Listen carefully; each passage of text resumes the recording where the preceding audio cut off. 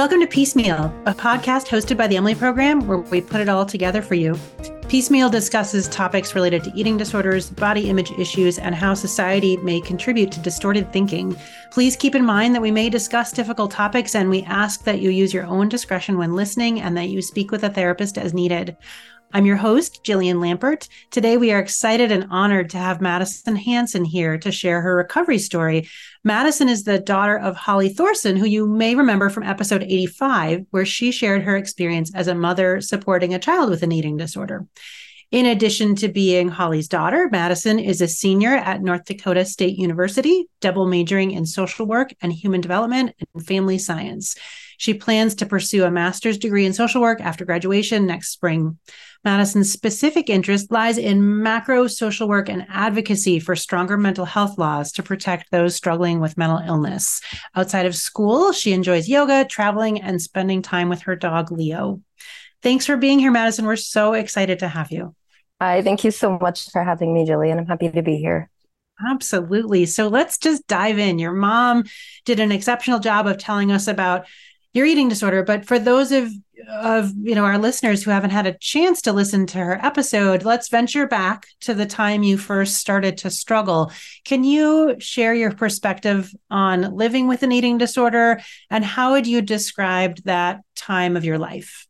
I guess living with an eating disorder, it obviously, wasn't the best. It was a really dark time in my life, just a time of, false happiness. And I just wasn't myself at that point. It had kind of taken over, every aspect of my life, whether it be, my education, my happiness, my health, friendships, kind of just affected everything and was really just kind of the center of my world at the time and for those years. Yeah, I think you're giving voice to what people often experience as sort of this dichotomy of it's like you said, a false happiness. Like there's things that feel good and there's things that feel just terrible during that period of time. And we know your eating disorder wasn't the only mental health challenge you faced. What role, if any, do you see the depression or anxiety played in your eating disorder? So I think the depression is actually, what caused my eating disorder. I became just severely depressed really at a young age. I was like 12 or 13. I remember just, there wasn't like an obvious reason for it. I had just kind of lost happiness in day-to-day activities. And it kind of quickly became a thing where I was even just, could say almost fixated on dying. And, it wasn't really that I wanted to die. I just wanted the pain to end. But so it kind of it started like that. And the eating disorder kind of started, I guess, creeping in as a way for me to cope. Like I remember, the first time when I would start like restricting, it wasn't necessarily to lose weight. It was more so to like play a part in ending my life. And then I found out that it offered almost like relief from my depression symptoms. Like it numbed me in a way that I didn't have to feel so much pain. Like, yeah, I didn't really feel a lot of happiness either, but at least I wasn't feeling like as miserable. And so it kind of just started as a coping skill, honestly, for the depression. Yeah, that makes a lot of sense because we know that, in the brain, when people aren't well nourished, the brain is really focused, tries to be focused on getting food, which ends up having people sort of feel even more focused on food and numbs out kind of everything else. Yeah. That just creates, in many ways, people describe as sort of a calm or a fuzzy time, or just a time when the world kind of focuses on a lot less than when they are better nourished. And that can feel kind of alluring and like you're saying, kind of give relief in a way. Oh, yeah. Yeah, exactly.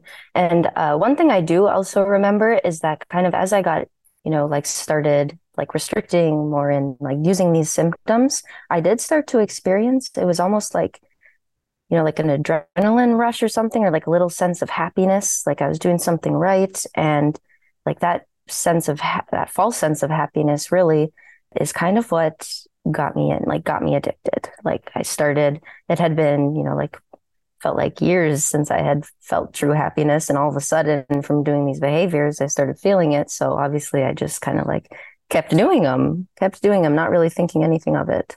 Yeah, of course. That makes total sense, right? Given your experience of it. And it really kind of highlights how tricky it can be when you have multiple conditions, can make the resolution of those illnesses more complex and more challenging, and make the recovery process more complicated. We think a lot about how do we provide treatment that sort of addresses multiple things happening at the same time, not just one illness at a time.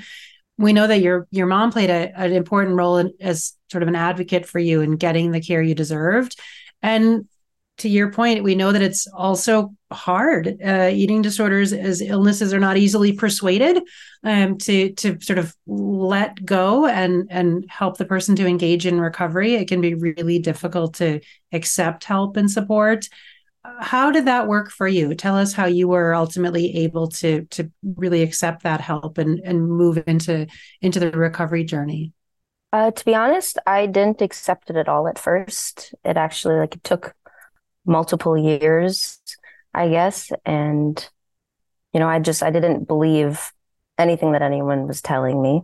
One thing that I actually found very interesting, with touching on the whole person aspect of treatment when you have multiple different things kind of going on, I was really shocked actually that I had been to place after place, just multiple different ones. And the Emily program was actually the only place that incorporated that aspect of whole person approach. And I found the Emily program very helpful, but I specifically think it was, just as you said, because of this different approach that they were taking. And so, yeah, I was just kind of shocked at that, but accepting the help and support was a lot easier after I learned about this whole other way of going about it, if that makes sense. Yeah, it does. It really speaks to how encompassing eating disorders can be, and also how important it is to think about the whole person, right? Eating disorders are not, just a mental health thing that have no impact on your physical health, and vice versa. That it really is, we come as people, as whole people, and we really need to think about what whole people need. And I also found really interesting in what you said a few minutes ago about hearing the same message sort of over and over in treatment, and coming to a place where you were maybe able to hear that and sort of accept some of that. And I just want to highlight that that's really kind of a normal experience in treatment, that sometimes people have this idea that they're going to, go into treatment and they're going to get it all right and they're going to be done and wrap it up with a neat little bow and move on. And that's not quite how these illnesses work. So it's not quite how treatment works. Sometimes people need to go back and do the same thing or a different thing and have multiple experiences in treatment. And that's okay. It's sometimes really hard to feel like, oh, when will this ever end or work, or whatever the words people are thinking, but really highlights how each time maybe plants a little seed or picks up a little piece, and that at a certain point it kind of can come together. And I think it sounds like in your experience, the part of what made it sort of come together was really thinking about you as a whole person, not just you as somebody with an eating disorder that needed to change these particular behaviors in order to move on, but that really we knit together recovery from all of the various pieces that are part of it. Does that resonate for you?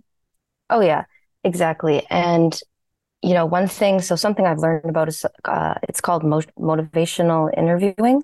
And, the EDT techs at the Emily program, I don't know if this was their intention or what, but, something they did was they would ask me, why do you want to get better? It's everyone can say, oh, you need to do this, you need to do that. It's going to be fine, all this.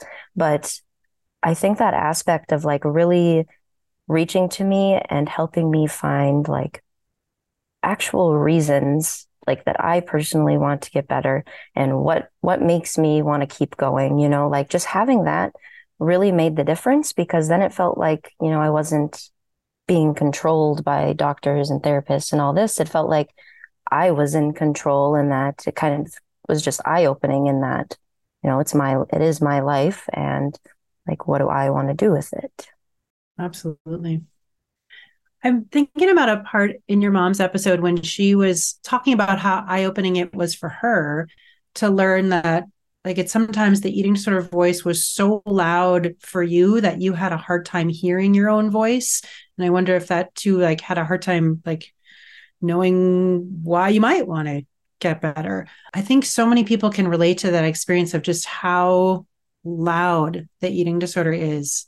Can you share a little bit what it felt like to be in that headspace, to try to differentiate between like your true self and the influence of the eating disorder, and how you were able to find sort of some clarity in there? Yeah, so we all have like values and beliefs, and all that is just a human being. And one thing, like within the first few years of struggling with the eating disorder, I didn't notice it at the time, but I was not a nice person. I would get very angry with my mom. I would, say hurtful things to a lot of people. And there kind of came a point where I would, like one time, I think my mom like started crying because of something I said. And at that point, it was kind of eye-opening, where I was like, did I just make my mom cry? And it kind of it brought me back to my baseline beliefs and my values. And I value being a kind person and kind to others. And, I just started seeing all these times when I was really overriding my values and my beliefs. And I feel like recognizing that, having that self-awareness is what started giving me a little bit of separation between me and the eating disorder. I was able to then like separate it and just recognize, no, I'm Madison, and would not say that to my mom. Like that had to have been the eating disorder. And just little things like that is honestly what started helping me be able to differentiate.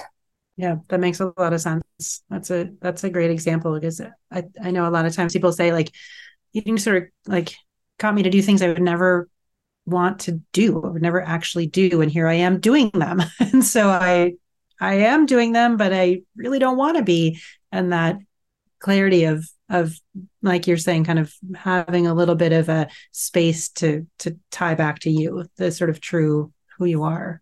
Mm-hmm. What about the sort of really practically speaking, we know another big piece of recovery is eating, right? Building a more peaceful relationship with food, which is difficult. Your mom talked about your experience with a really limited list of safe foods, or the foods that the eating disorder deemed acceptable to eat. And we know that the eating part of eating disorder treatment can be some of the hardest work that happens. Increasing that food variety can be really overwhelming. Tell us about that process of overcoming some of your food fears and becoming more comfortable with food. Again, the Emily program was really helpful in that way, just because they would bring us on outings, and a lot of those outings was usually the fear food. So like that little practice was helpful, but to be honest, it was just the practice, like I thought at that point, even like looking at that food made me anxious. I mean, I know obviously like, can't gain weight from looking at it, but as soon as you take like that first bite, you're going to have all these thoughts in your head of like, oh, I know I'm going to gain weight from that and stuff. But then the next day, when you see that you didn't gain any weight from that one bite, so then that gave me more like power to want to keep trying it. And eventually I would eat, the whole dish, and I would still be perfectly fine and alive the next day. And so honestly, just like that exposure and that practice was really the key thing in helping me with like the fear foods and expanding the foods that I was willing to eat. I mean, not easy at all, but it's pretty much the only way I feel like to really get through that.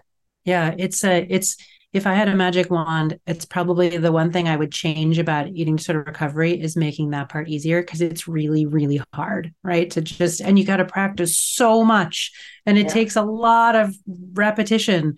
That like, oh, you eat that food and you're like, okay, I did that. I don't need to do it again. Yeah, it turns out you actually need to do it again and again and again.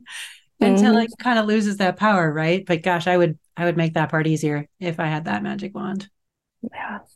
So let's pivot a little bit into like recovery as you've continued on your recovery journey and you sort of are seeing the eating disorder in a more retrospective kind of way. What have you found to be helpful in protecting your recovery, protecting your healing, and protecting your mental health? To be honest, for me, it is almost treating the eating disorder as like an addiction. And when I say that, I mean, like, I don't weigh myself at home anymore. I don't follow diet culture or, buy diet products or any of that. I completely cut it out because there is no way of like living half in the eating disorder and half out. It's kind of either all or nothing. And so by doing that, it's like I don't have to like think about it as much. And I mean, kind of like avoidance, but it's not really actually avoidance. I mean, at least that's what I think. Like it's working for me. I don't have to wake up and go step on the scale. I wake up and I go take my dog out. It's just really like a shift of perspective that's really helped me, like, sticking with the recovery and along with like, who I interact with on a daily basis and just choosing the environment wisely and doing what is going to be healthy for you, and that knowing your triggers and like doing preventative things when you think a trigger might come up. So, I mean, it's a lot of work, but it's what's helping.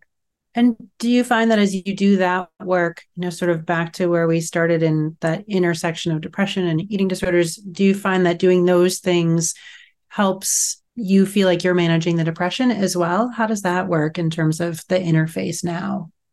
So, like all the skills that I've learned throughout the years, CBT, DBT, like I'm still using those on a daily basis. I don't think I'll ever like stop using those, but that really helps with the depression. As soon as I'm starting to feel more depressed, I will change my environment or I'll put like a cold compress on my wrist, just anything to change. Like, I guess when you learn all those skills and all those knowledge, it kind of any situation you can like alter a little bit with those. And so doing that has just really helped the depression. And, now it's like I have energy since I'm healthy, and it all just really plays like all these parts together to kind of support yourself.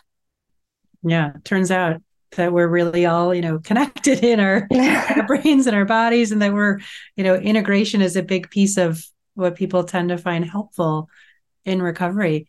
Tell us a little bit more about your plans. We're really excited about your plan to become a social worker.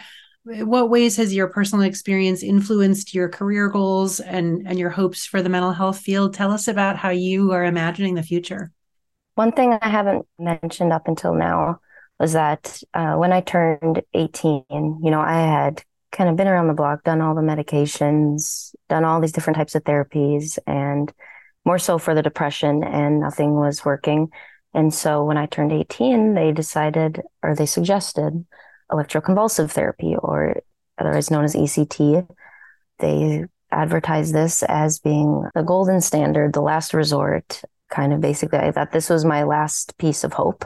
And so what was at first, like 3 to 12 sessions as expected, quickly turned into 48 sessions within 6 months. And it kind of destroyed me, or it did destroy me. I lost all sorts of memories. That time is just kind of a blur. And by the end of it, I was just kind of left as an unrecognizable person. And because of that, they had put me on a 6-month mental health commitment. And so that experience towards the end of the 6-month mental health commitment, I had felt honestly like I was scammed, like something that, they had told me like, this is like your best bet. This is your option. Well, all of a sudden it happened all this. And then I was put on like an involuntary mental health commitment because I was no longer me. And so I was just felt a lot of anger, a lot of almost like betrayal.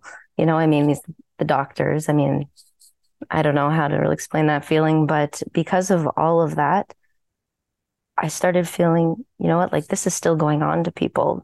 Like, how is this even allowed to happen when there's still no proof or solid evidence, like to the treatment?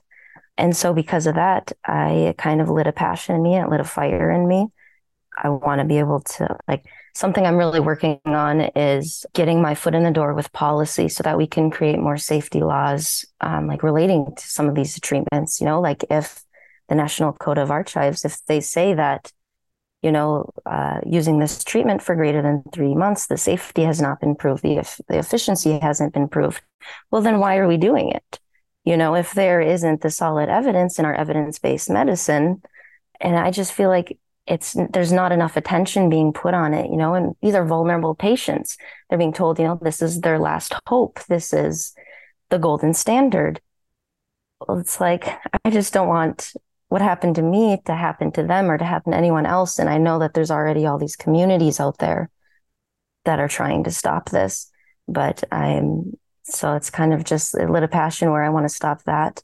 And if not stop it, then we at least need to put another safety measure in there to make sure that patients are being protected, that it's not being performed an excessive amount of times, just something, because there's virtually no policy in any states, pretty much besides age, as to what happens with this. And so along with that, like throughout spending years and years in treatment, you come to see that there's a large group of people that are just readmitted time after time. And, we do have this psychiatric inpatient bed shortage going on right now. And it's like, if everyone's going like not everyone, but if multiple people time after time, that means that something needs to change, and so it's like, even the smallest things, I just think the whole treatment stuff, it can be improved. It can be more up to date with our research and what we're finding. And so kind of my goal as a social worker is I'm ready to stand up for the people that at times it just doesn't feel like are being stood up for enough or being protected enough. So that's just kind of my goal. And, a big thing is that no, I don't think a lot of people thought I would get to where I am at today. Towards the end of the commitment, I was kind of told, next stop is like the state hospital, or next stop, or I was started to be labeled as a harm reduction patient, like chronic, where just get them stable and then send them off, and people just, that feeling of like people losing hope in me, that's something that honestly just set the fire. I don't want anyone else to feel like that they are lost hope, because they're not. There's always hope. Like, I just don't want anyone else to have to get to that point and get so low before that happens. Oh, Madison, that's incredible. That's really incredible, both what you went through and your passion to help prevent other people from going through that. I as someone who does a lot of policy, welcome aboard where you love your passion. Because it makes a difference, that I think people are inspired by people's stories, and it helps to really explain the issues and what needs to change. So I hear that in your story. I'm excited to hear more from you as you get into your career and see the change that you'll make, because I believe you will. And I really do. I think it's a number of things I heard in your beautiful description is really we need to make sure that we're really individualizing care based on what somebody needs, and that we're finding the pieces that are helpful, and that we're really leaning into the pieces that are helpful. And maybe that means we change how we do treatment. Maybe that means that we don't rely on like, well, this is what the treatment manual says we should do, and so let's do it. That we really need to listen to people and their experience. And so you giving voice to your experience will only do good in the world. It's amazing to take something that was sounds really difficult to have lived through, but be able to turn it into something that can help other people is just awesome. I'm in awe of that. Thank you for that. I want to end our time together with a question that we ask everybody who shares their recovery story with us. And it's really to put yourself in the position of somebody listening to this and thinking, wow, that's incredible, but that's not going to work for me. Like, that's not going to happen for me. I don't think I can get better. I don't think I can do that. What message would you offer that person? I also didn't think it would get better. There was like 6 years where I was 100%, well, I thought I was 100% sure that there was no changing. It wasn't going to get better than this. I would ask that person to close their eyes and think about if they didn't have their eating disorder or their mental illness, like think about what would your dream life be? Would you be out on the ocean somewhere? Would you be in a different state? Would you be like have a certain occupation? Like we're just pretending right now, like just really just imagine this. And then I would ask them to open their eyes and I would tell them that, you know what, it's actually going to be 10 times better than that. And I know you probably don't believe it right now and you might not believe it tomorrow, but I promise you, like, if you take those first steps, even if you don't believe them, I didn't believe them, but if you physically just keep doing these steps, like it's going to get easier and it's going to get so much better. It is going to, my life right now, when I close my eyes, like thinking of that picture back when I was, really struggling, like my life right now is literally 10 times better than I even thought it could be without this. It's like, it really comes down to like you and you only, like you have to take those steps. No one else can force you to take those steps. They're going to try and they can keep doing that, but like nothing is going to change until you actually like just consistently start taking these little steps. And then it's almost like the ball just starts rolling and, things might not be easier at first, but it's like now I can eat those fear foods without even having a second thought. I never thought that would ever be possible. I really didn't.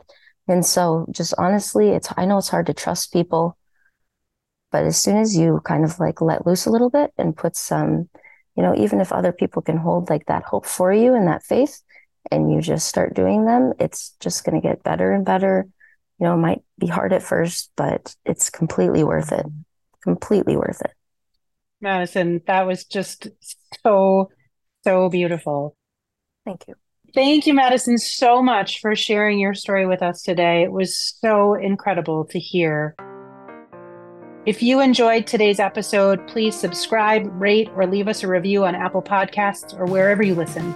If you'd like to learn more about the Emily Program and what we do, visit emilyprogram.com. You can also find us on Facebook, Twitter, and Instagram, all at Emily Program. Piecemeal is produced by Angie Mitchell and Nancy Linden with music by Dan Forkey. Thanks for listening.